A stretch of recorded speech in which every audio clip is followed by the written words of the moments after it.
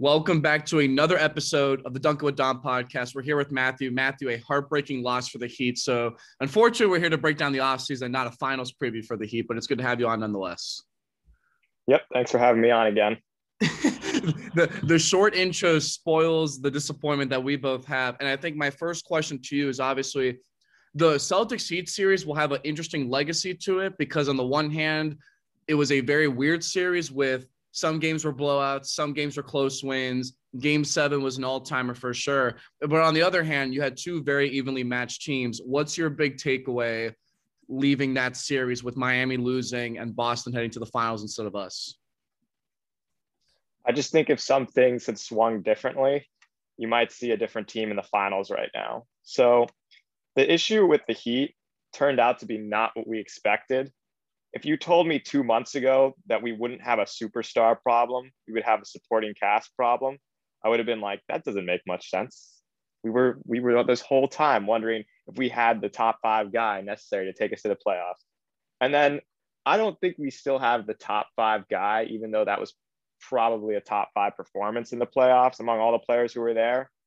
But I think that theory kind of isn't true for this season. I don't think you need a top 5 guy to win the finals. I think if the Celtics win, they did it without a top 5 guy. I just believe that this year we had the right guy in Jimmy Butler to take us all the way there. And some guys just didn't perform in similar ways to the regular season. That's why they're not headed to the finals and it's instead the Celtics. The craziest thing too is I remember before the playoffs started, we said the biggest argument is like, what Jimmy Butler are we getting? Are we getting the 2020 bubble Butler top 5 to 7 guy, or are we getting the Bucks series from last year where he looked awful? This season proved that it was not an outlier. He's a playoff performer. I actually did a segment like in a previous episode with like the guy went like, tell me when to stop when I rank all the NBA players and kind of where Butler fits. And he had like Embiid, Giannis, or he had like Giannis, Jokic, LeBron, Durant. But then when you got to like that 8-9 number, I had Tatum, Butler, and Embiid kind of all in that mix there. Butler stepped up his game this season. And ironically, we thought Miami's depth and their kind of like versatility would be their keys. And instead you had some iffy Max Strus performances. Herro was on and off the lineup and really wasn't efficient in the playoffs. Lowry's the big holy crap as he washed up kind of moment from this playoffs. Like the supporting cast was awful this series. It definitely was. You know, you could go down into each of their stats, but honestly, I feel like the biggest thing with the supporting cast, they just decided to start missing a lot of threes.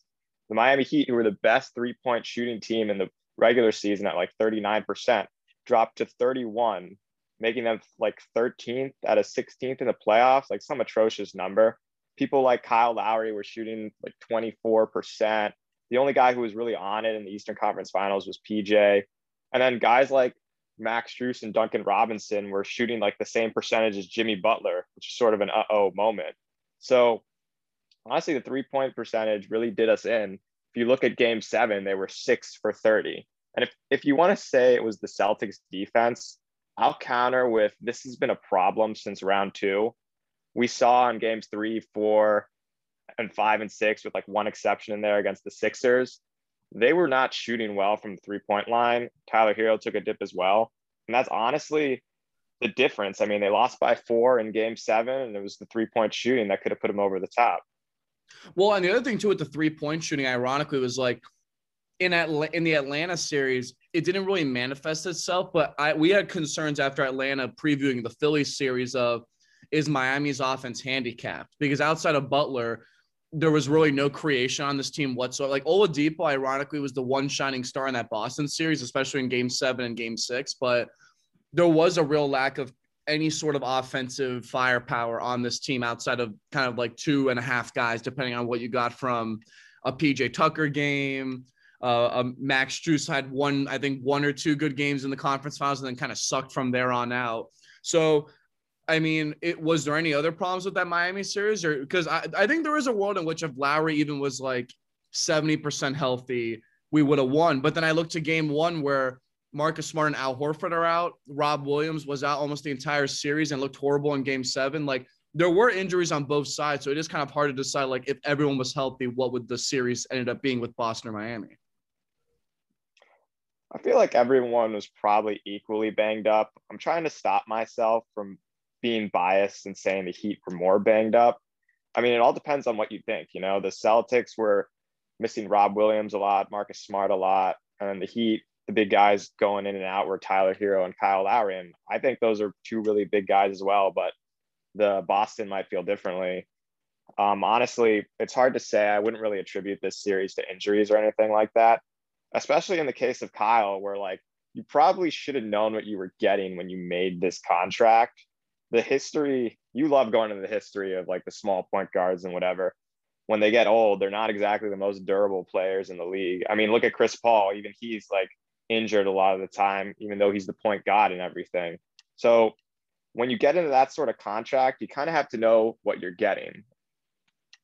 Well, you mentioned the history of it. And I mean, John Stockton and to an extent Chris Paul are the only two exceptions of the tiny point guards that age into their late 30s and still were good. But even then, like John Stockton became like more of like he was still second best player on Utah, but he was definitely like a way low usage player. And Karl Malone was still at the apex of his powers.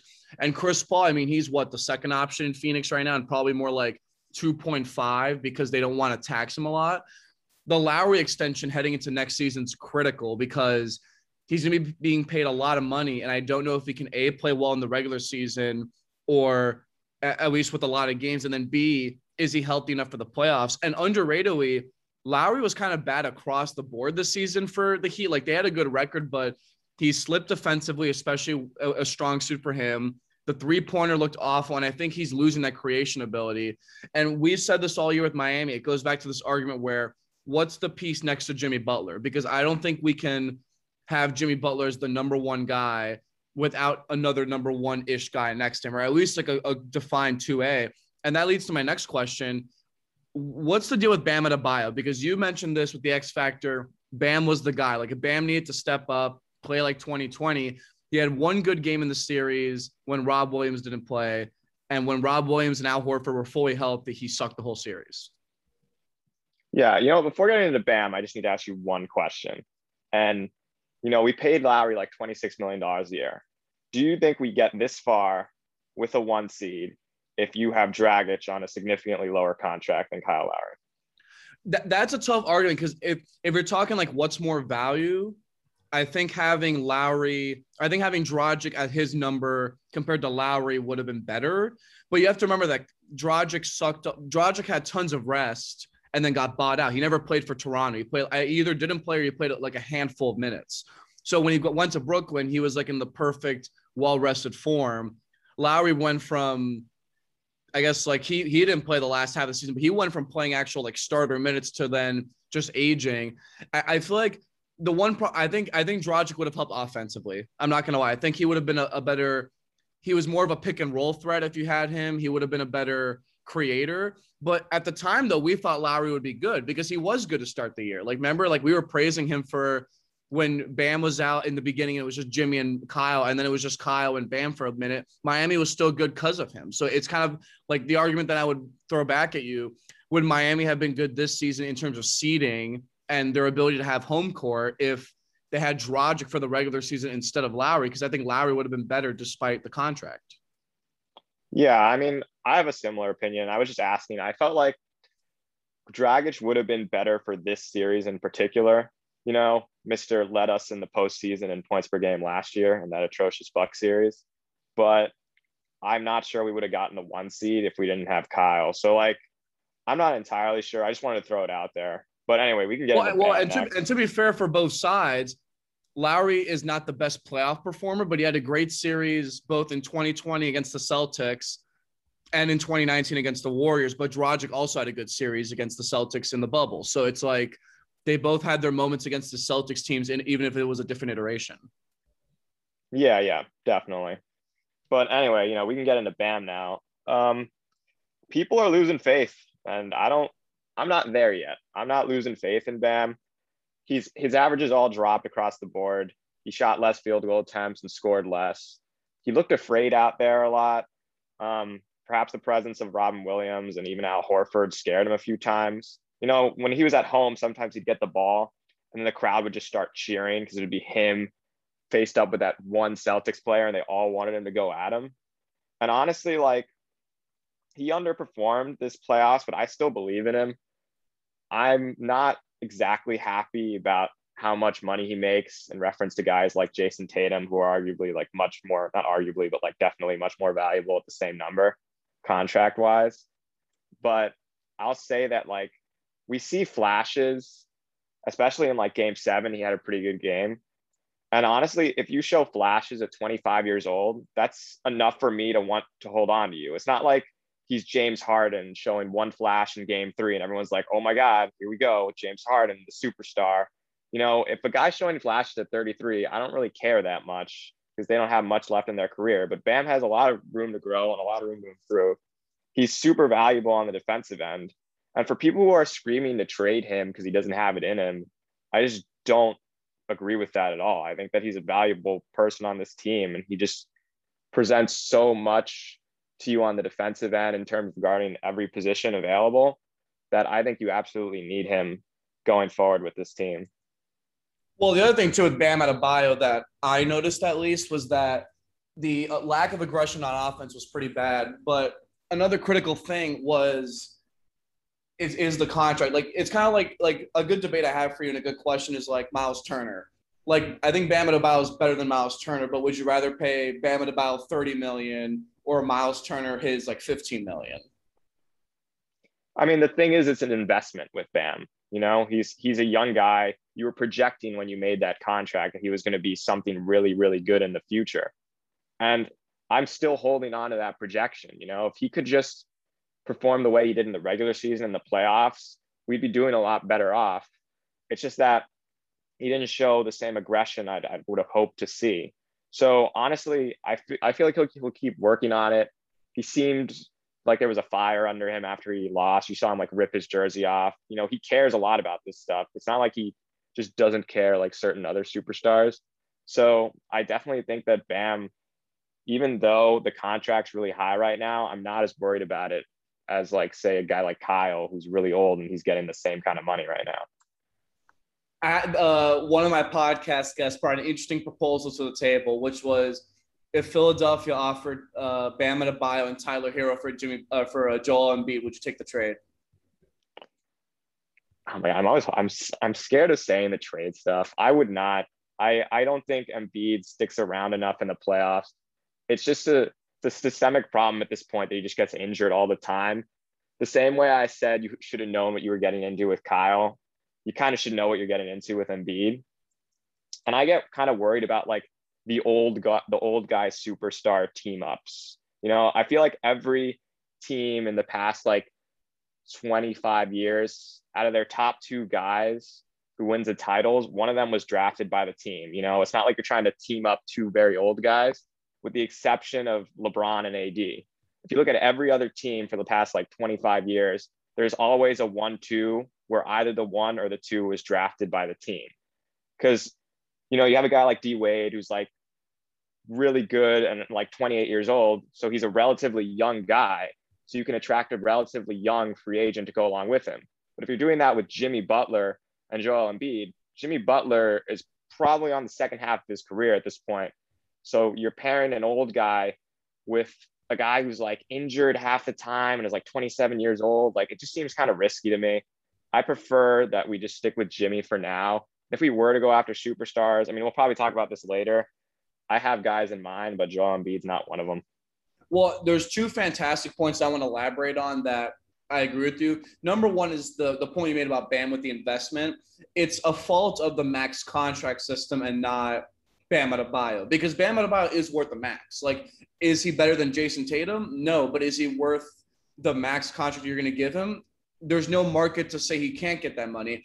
But I also agree with the point about what the player empowerment era has taught us with the Nets, with some of these teams that just come out of nowhere, is that continuity, even overrated at times, does matter. And you need to have like an established core. Like, you can't just build a contender in a second. Even with our Miami Heat, after the big 3 and getting all those guys, it still took 2 grueling years to even get to a title. And the Lakers were the only exception, but you had AD, who was a top 5 player, and LeBron, who was a top 5 player. That's when you have two top 5 players and you have that monopoly of the superstars, it's just going to happen. Like there does need to be a cultural investment to the team as well as a like kind of like a build from the ground up type of foundation.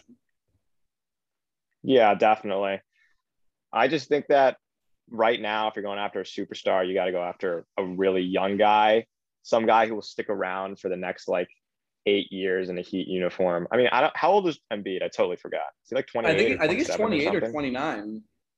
So yeah, honestly, he's kind of young. It's just that his body breaks down a lot, you know. He just gets injured all the time. Like every postseason, it's just kind of underwhelming. Not because he isn't good. I mean, he's a fantastic player. Just that you never really get healthy Joel Embiid. Even 2 years ago, the person leading that team was arguably Jimmy Butler in the playoffs in the Sixers.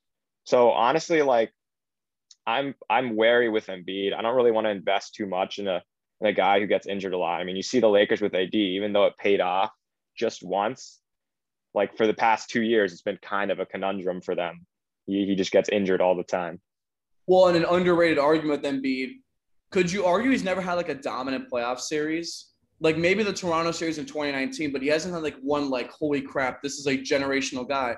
The fact that Embiid's even on the trade market proves that people see the weaknesses with both the injuries and the playoff performance. I think that matters. So my next question then for Miami, because I want to transition more toward the offseason stuff. The first big one is Tyler Herro is going to be up for this contract extension. And similar to the Bam kind of argument, Tyler Herro is going to get paid. But my question is, we saw this with Duncan Robinson with the 5 for 90 that he got last offseason. What is Tyler Herro's value and what's his future in Miami looking like, if at all? Well, I mean, he's 22 years old, so he has that going for him. Still a defensive liability, and I don't know how it's going to improve in the future. I don't see him just dramatically getting better at defense at some point or another. Definitely a spark plug on offense, but not as much in the playoffs. I don't know if I can attribute that to injury as much as I can to just him not performing as well and defenses just trying harder. So a lot of guys like to argue, yeah, he was averaging so many points and just being so good on offense because he was going against second tier offenses. I think it was like Charles Barkley making that argument that when you go against bench players, it's so much easier to score. And like, yeah, that's true for the first 4 minutes he's in, but he's playing starter minutes. I think he like led them in minutes in the regular season. So at some point or another, he's going against the starting lineup, and he often is closing for you. But it was just a real disaster this playoffs. And the worst thing of all was his 3-point shooting was atrocious. He just could not make anything. He shot 23%, and that's just unsustainable for the Heat.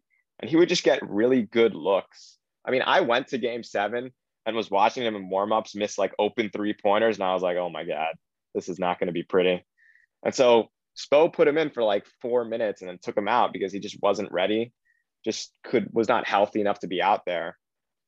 In regards to next season, I don't know if he's going to be here. Like, I just think that it won't be the worst thing in the world if you hang on to him. But of all the Heat players thrown around in trade rumors, he's going to be number 1 by a mile. And the 2 names that are going to be thrown out there are Donovan Mitchell and Bradley Beal. Those are going to be the 2 names that get thrown out the most with Tyler Herro. I don't know how much those other teams value a guy like him. I feel like we can get delusional as Heat fans a lot of the time saying, we'll throw Tyler, Dunkin, and like a first in, and then you have to give us Donovan Mitchell. Like, I'm not sure if Utah fans just laugh at that. I wouldn't be surprised if they do. So, like, honestly, I'm not sure where he's going to land next year. Odds are he's still on the team because I don't really see us just changing it up that drastically. But I don't know. We'll see, I guess. Well, the interesting thing with Tyler Herro is like his stats were better coming off the bench than when he was starting, but he also did play crucial minutes in closing lineups because he's just a good 3-point shooter and shot creator. Like, remember, the biggest weakness for Miami is offensive shot creation outside of Jimmy Butler, and Herro multiple times this season was coming up clutch for that. But now Miami needs to ask itself this, and I want to ask you this. With him in the starting lineup that went 5-5, and clearly his defensive liability is a problem, and he's going to want as close to a max extension as possible, whether it's the 4 for 80 that Mikal Bridges got, or whether it's more of the Jaylen Brown, like 5 for 120, whatever number that was. do you pay him that sort of money for a guy who's going to be like a six man for you? Because I don't think Miami wants to pay that down the road. Yeah, I wouldn't pay it. I'm worried that we will, just because we don't handle top end contracts very well. You might still be having flashbacks to the Hassan Whiteside contracts. Well, how about Miami's just, Dion Waiters like 4 for 54 after yeah, the heat check season? Syracuse legend made 54 million. yeah. I mean, like we just find guys out of the G League who do a lot of the same things as our big paying guys. So like we had Dunkin at like 16 million. He'll be making 19 million eventually. And then we just pull Strus out of nowhere and we just decide, okay, this guy's going to be in our starting lineup. He's going to play better defense. He's going to shoot threes better than Dunkin is right now, but still not better than 2020 Dunkin. But he just does a lot more for you in terms of not being able to get killed on the defensive end. So the thing is, I'm not sure if you can find another guy like Herro.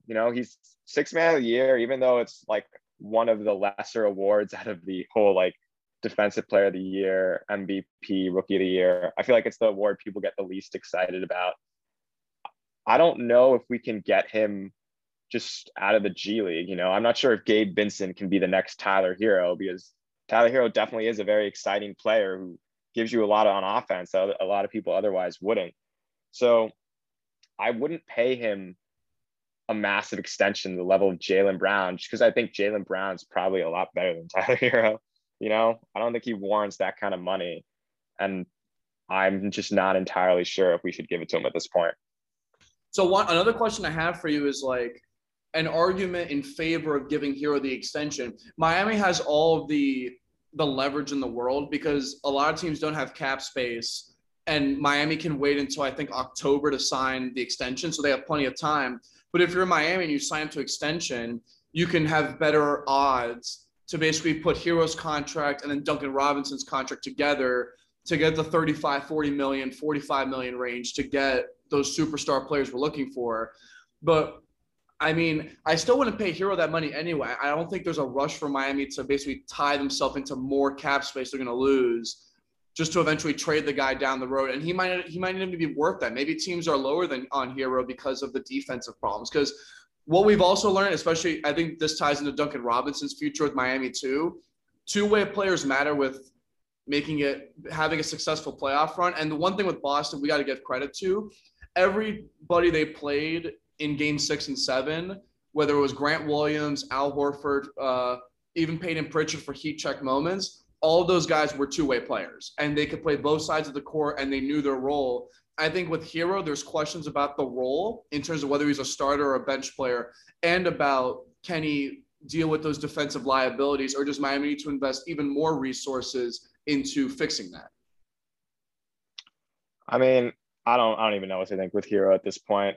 You talk about two-way guys. I think the most dangerous thing and why we shouldn't compare Tyler to Duncan is because Duncan is just super one-dimensional. Like it's 3-point shooting with Duncan and that's about it.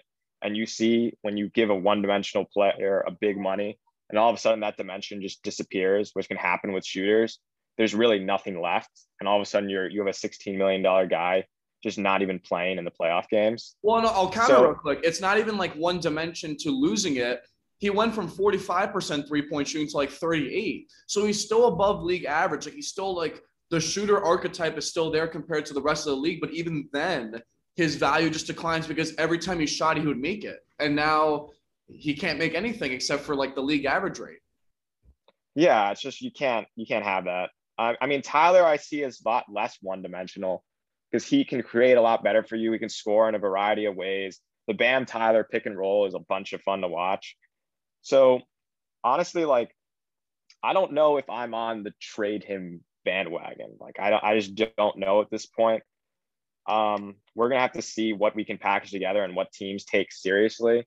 I mean, the situation in Utah might be collapsing shortly. I think you saw recently that Quinn Snyder has like not exactly verified that he'll be here next season.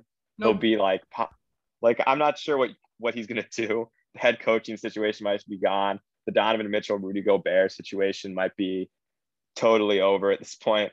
And Donovan Mitchell apparently there's rumors that he said Miami is one of his preferred destinations. And what I love about that one is that he's 25 and Bam's 25. I mean, it's just perfect, you know?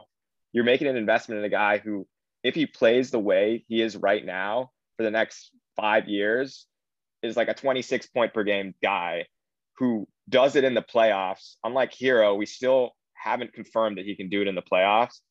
Donovan Mitchell, while he's not great at defense, is not as bad as Tyler Herro and can do pretty much all the same things on a higher stage. I mean, we've seen it before in the bubble. I know people like to dismiss the bubble, but you see Jimmy did it in the bubble and he turned out to be valid anyway. So honestly, like, I'd be totally okay with that kind of trade. We're gonna have to see if they actually take it.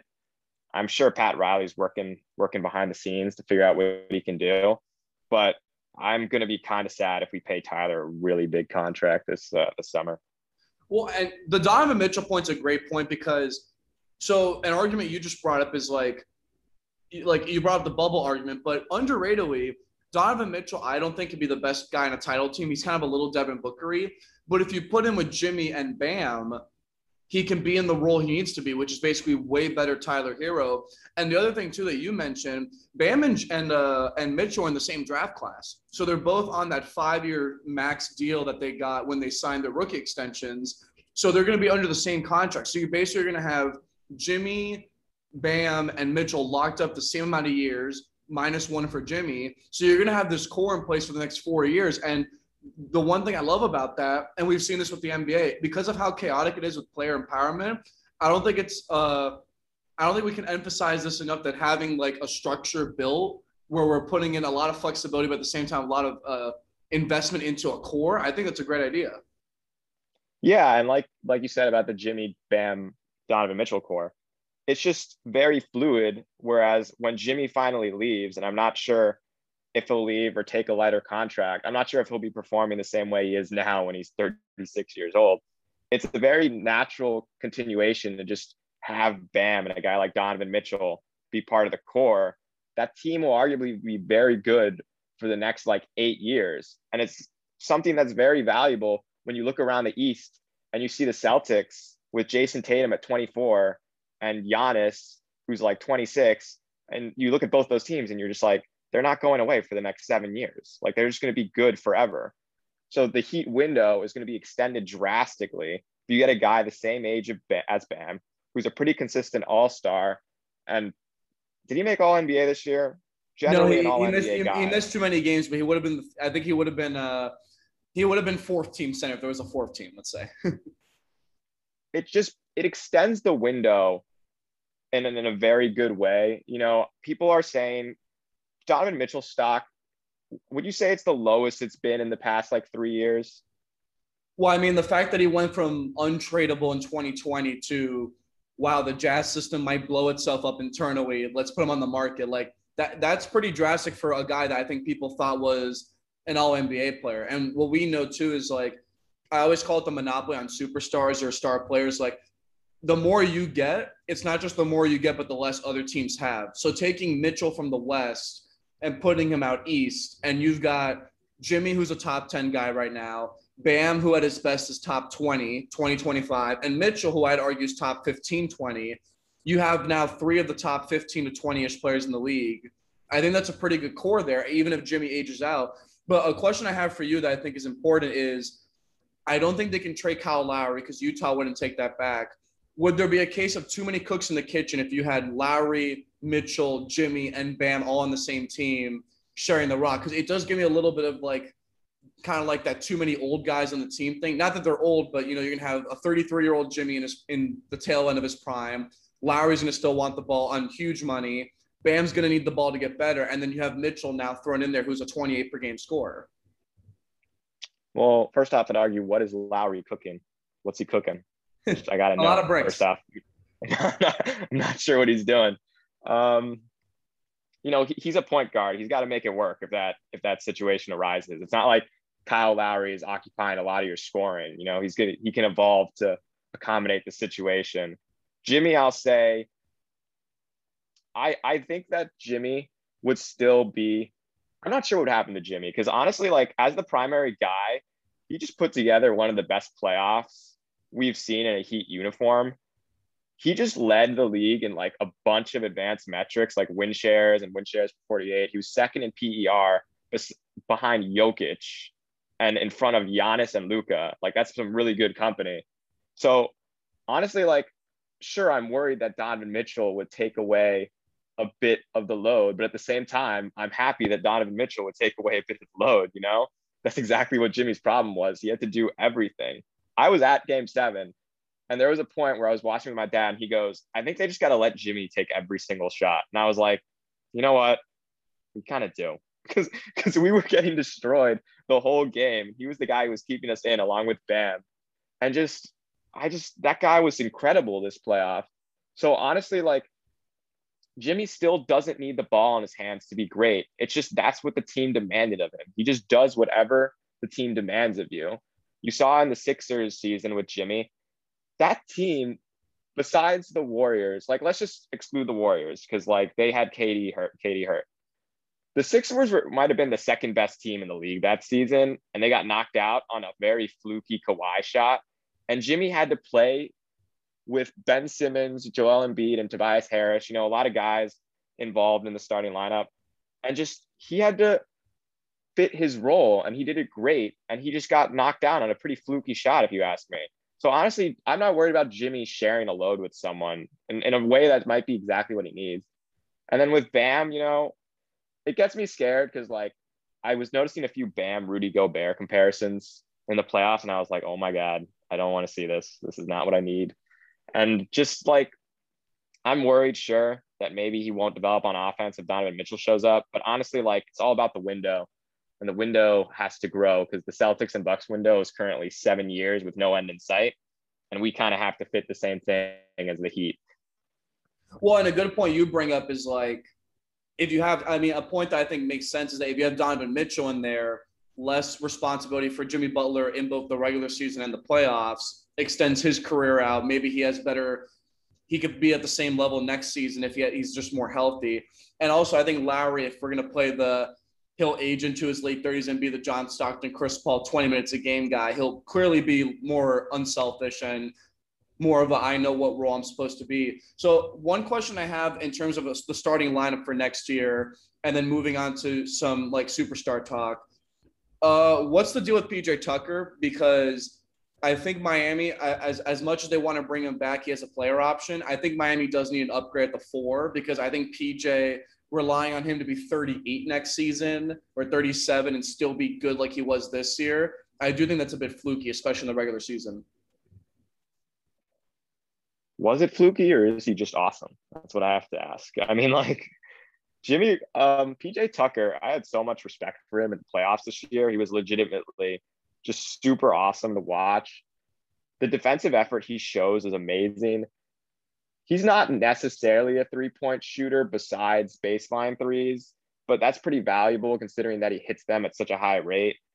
And just, I feel like the effort that PJ Tucker puts forth on a nightly basis is just probably worth it to the point that we can hold on to him for next year. I think his contract is like, he's got one more year, right? We pay him for like one more year and then he's just off. He's unrestricted at that point. He's at 7. I think he's at 6.5 or 7.5 million, but it's a player option. So he can either accept that and come back on that money, or we can re-sign him to a new contract, or he could decline it and leave. So like there's a couple avenues here. And him leaving would suck. Honestly, he was like one of the few bright spots of the Eastern Conference Finals. So I'm perfectly fine with hanging on to him for just one more year. Looking down the road, we might need another power forward. But who knows, you know, maybe it'll be Caleb Martin at that point. You know, Max Strus and Gabe Vincent kind of came out of nowhere too. So another lone star from this season. Can we talk about what your thoughts were on Victor Oladipo having like this little mini renaissance? Because I think he's going to have a market this offseason. I think Miami should bring him back easily because of what he did this postseason. Yeah, I definitely think that Oladipo, if we run it back with the same roster, our hope is pretty much pinned on 2 guys. And to me, that would be Bam improving and Victor Oladipo becoming like a similar guy to what he was a few years back. Like if Pacers Victor Oladipo comes back, the Heat could go to the finals next year and win it because that guy was an all-star just kind of undisputed, averaging like over 20 points a game and just providing a lot to Indiana's offense. But in terms of this playoffs, his defense was legitimately incredible. There was nothing I enjoyed more in that Eastern Conference Finals than Victor Oladipo poking the ball out of Jaylen Brown's hand every single time. That was so fun. I just loved it so much. And I just think that Victor Oladipo showed that he was super valuable to this team. And if we can bring him back and if he can just work on his jump shot in the offseason, I'm very excited to see what he can do next year. So he's one of my main hopes if we run it back with this roster. I don't know if we can pay him though, because like honestly, if we're thinking about the guys we've talked about previously, and like Oladipo was making $2 million this year, he's arguably going to make a lot more next year. I mean, I'm not sure what other teams are going to offer him, but I have to imagine a team like the Knicks might want to walk in and offer an absurd contract or something. But honestly, we'll see what happens with him. I'd love to pay him and bring him back, but it honestly depends on the cap situation. A couple more questions about Miami's offseason before we wrap up. The first one is, what are the team needs heading into next season that you think Miami should upgrade on? Well, I think that's a definite upgrade is the Duncan Robinson piece. I mean, would you say that he just has to get traded at some point, at least before the trade deadline next season? Like, I don't know what we're going to do with him. He literally was not playing in like full on playoff series. The only reason he came in is because we had Tyler Herro injured. And just, it got to the point where Spo was literally like, we're going to play Jimmy 48 minutes in game 7 rather than have Duncan play in the second half. So like, honestly, like, what are we going to do with that? Like, we can't have that contract on the books if we're not going to play him. And there's always going to be one team who's going to look at it and be like, we need a 3-point shooter. And we'll be like, great, here's Duncan Robinson. What can we have instead? So I guess the need is more like we need to get rid of this contract. You know, it's not like we need to bring something on. It's more like addition by subtraction at this point. I think with Duncan Robinson as the case study, we have seen this postseason the value of the 82 game versus 16 game debate. And what we mean by that is like, how do you balance getting guys who can play in the regular season, which Duncan Robinson is so valuable to Miami. But then we saw in 2021 as well as this postseason that when it comes to winning 4 playoff series, he couldn't even make it in the Philly series, more so than the Boston series. I think Miami's going to have to reflect on that value moving forward. So we talked about Donovan Mitchell. Are there any other superstar names that are realistic out there for Miami to get? And it probably will involve at least trading Tyler Herro and some other stuff. Honestly, you're going to hear some names this season. Some people said Embiid. I don't think it's realistic because I don't think he'll request out of Philly, at least this year. I think he's still got one more year of seeing how they do. Another name mentioned that's going to be hysterical is Kyrie because the Brooklyn situation is devolving rapidly. And sure, I would love 2016 Kyrie in the playoffs, but I don't know if that guy's ever going to return because he just seems to find every reason known to mankind to not play basketball. So I am not a fan. I don't want to pick up Kyrie, even though he would just be like a pure free agent. I think he wouldn't even be like, I mean, the way the Heat cap works, it'd have to be something. We have to trade something in order to get Kyrie, but no, I prefer not to. People are going to mention Zach LaVine as well. I don't know much about Zach LaVine. I'm going to be perfectly honest with you. I did not follow Bulls basketball that much this year. You know, I'll save that more for the national media.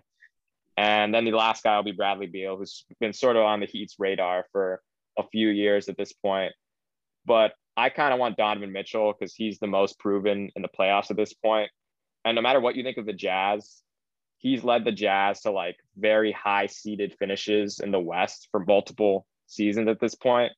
So Donovan Mitchell's the guy I want. I wouldn't say no to Bradley Beal, but I think the eye should be on Utah at this point to see what they do. So one conflict I'm having with this offseason for Miami, and it's a question I want to ask you and kind of one of the final ones, is Miami's title window closed? And what I mean by that is like, was this their best chance to win with the group they have now with Butler in his like sort of prime, Bam Adebayo's young, they got Lowry for a reason. Given how good Boston and the Celtics will be next year, I assume at least Brooklyn and Philly in theory are going to run it back. was this Miami's best chance to win the title, or is there still hope for at least next season to still have some sort of title run? I said at the beginning of this year that this was a 2-year window. And then I said that if this didn't work out in 2 years, the next 3 were going to be very agonizing. So I think it's still open if you run it back with this roster. To me, I said earlier the hope is pinned on Oladipo and Bam, and I stand by that. I think that if those 2 guys improve, this team could win the finals next year. The issue is that you didn't see the Bucks in the playoffs this year. You saw the Bucks without Chris Middleton. So if Middleton plays, there's probably another team coming out of the East this year. So the Celtics are good and all, but I still think the eyes are on Milwaukee next year. If you had to ask me who my finals pick is next year, I think Milwaukee's going back. But I think that the Heat, if Oladipo improves, and if Bam can just perform better in the playoffs, and like this isn't a crazy thing to think, you know, Oladipo's coming off injury, so he still has a lot of runway to work with. And then Bam is just a young guy who's still aging into his role. So it's not like my hope is pinned on Jimmy. I still believe Jimmy can do another year of what he just did. I guess my one thing is the Kyle Lowry thing. Like I have no idea how he'll play next year, but I think he can be just good enough that the Heat can make it to the finals again next year. So I think the window is open for one more year. If you get Mitchell, I feel like it's open for a lot longer than that. But it can be pretty scary at this point for the Heat, just looking at the Bucks and the Celtics. However, I definitely think we still have another shot next year. We saw how close we got this year. We were a shot away. Well, and I think a case for Miami, and there's 2 cases. That number one, if you look at the devolving Philly and Brooklyn situations where it's definitely odd on both ends. There could be a world in which Miami's the 3rd best team next year. And I also look at the ceiling of the Eastern Conference where, like, if you had to rank the teams in no order, we assume that any of Boston, Milwaukee, Brooklyn, Philly, and Miami are in that top conversation. The next team after that is like Chicago, maybe Atlanta with a bounce back season. Like there's no up and coming Eastern Conference team that screams we're going to win 50 games and make it to the second round. So at least if you're in Miami, the future of the East still looks like it's the same 5 teams as it was this year. I think you have to feel pretty good about Miami, at least extending that window that you just mentioned. Yeah, the window is still open. Don't lose hope yet, Heat fans. This team will find a way. I don't think we're going to the Josh Richardson, Hassan Whiteside years at this point. I think we are still in some of the best years you'll see of Miami Heat basketball, led by one of the 3 best players you've ever seen in a Heat uniform, probably. So I definitely think we still have a shot next year. One final question. If you had to make a prediction for Miami's offseason as we're approaching the draft and free agency, what's the big prediction that you think Miami will something that will happen or will not happen, but up to you. Something that will happen? Okay, well, I'm just going to cheat and say that this will happen at least to the trade deadline. So I will include this summer and up to the trade deadline next season, is that Duncan Robinson will not be in a Heat uniform at this time in 2023. Well, it'll be a fascinating offseason for the Heat, and there's definitely a lot of resentment after that Game 7 loss. But there is still a future out there for Heat fans and, of course, for the team. Matthew, great Heat episode as always. Thanks for joining. Thank you for having me.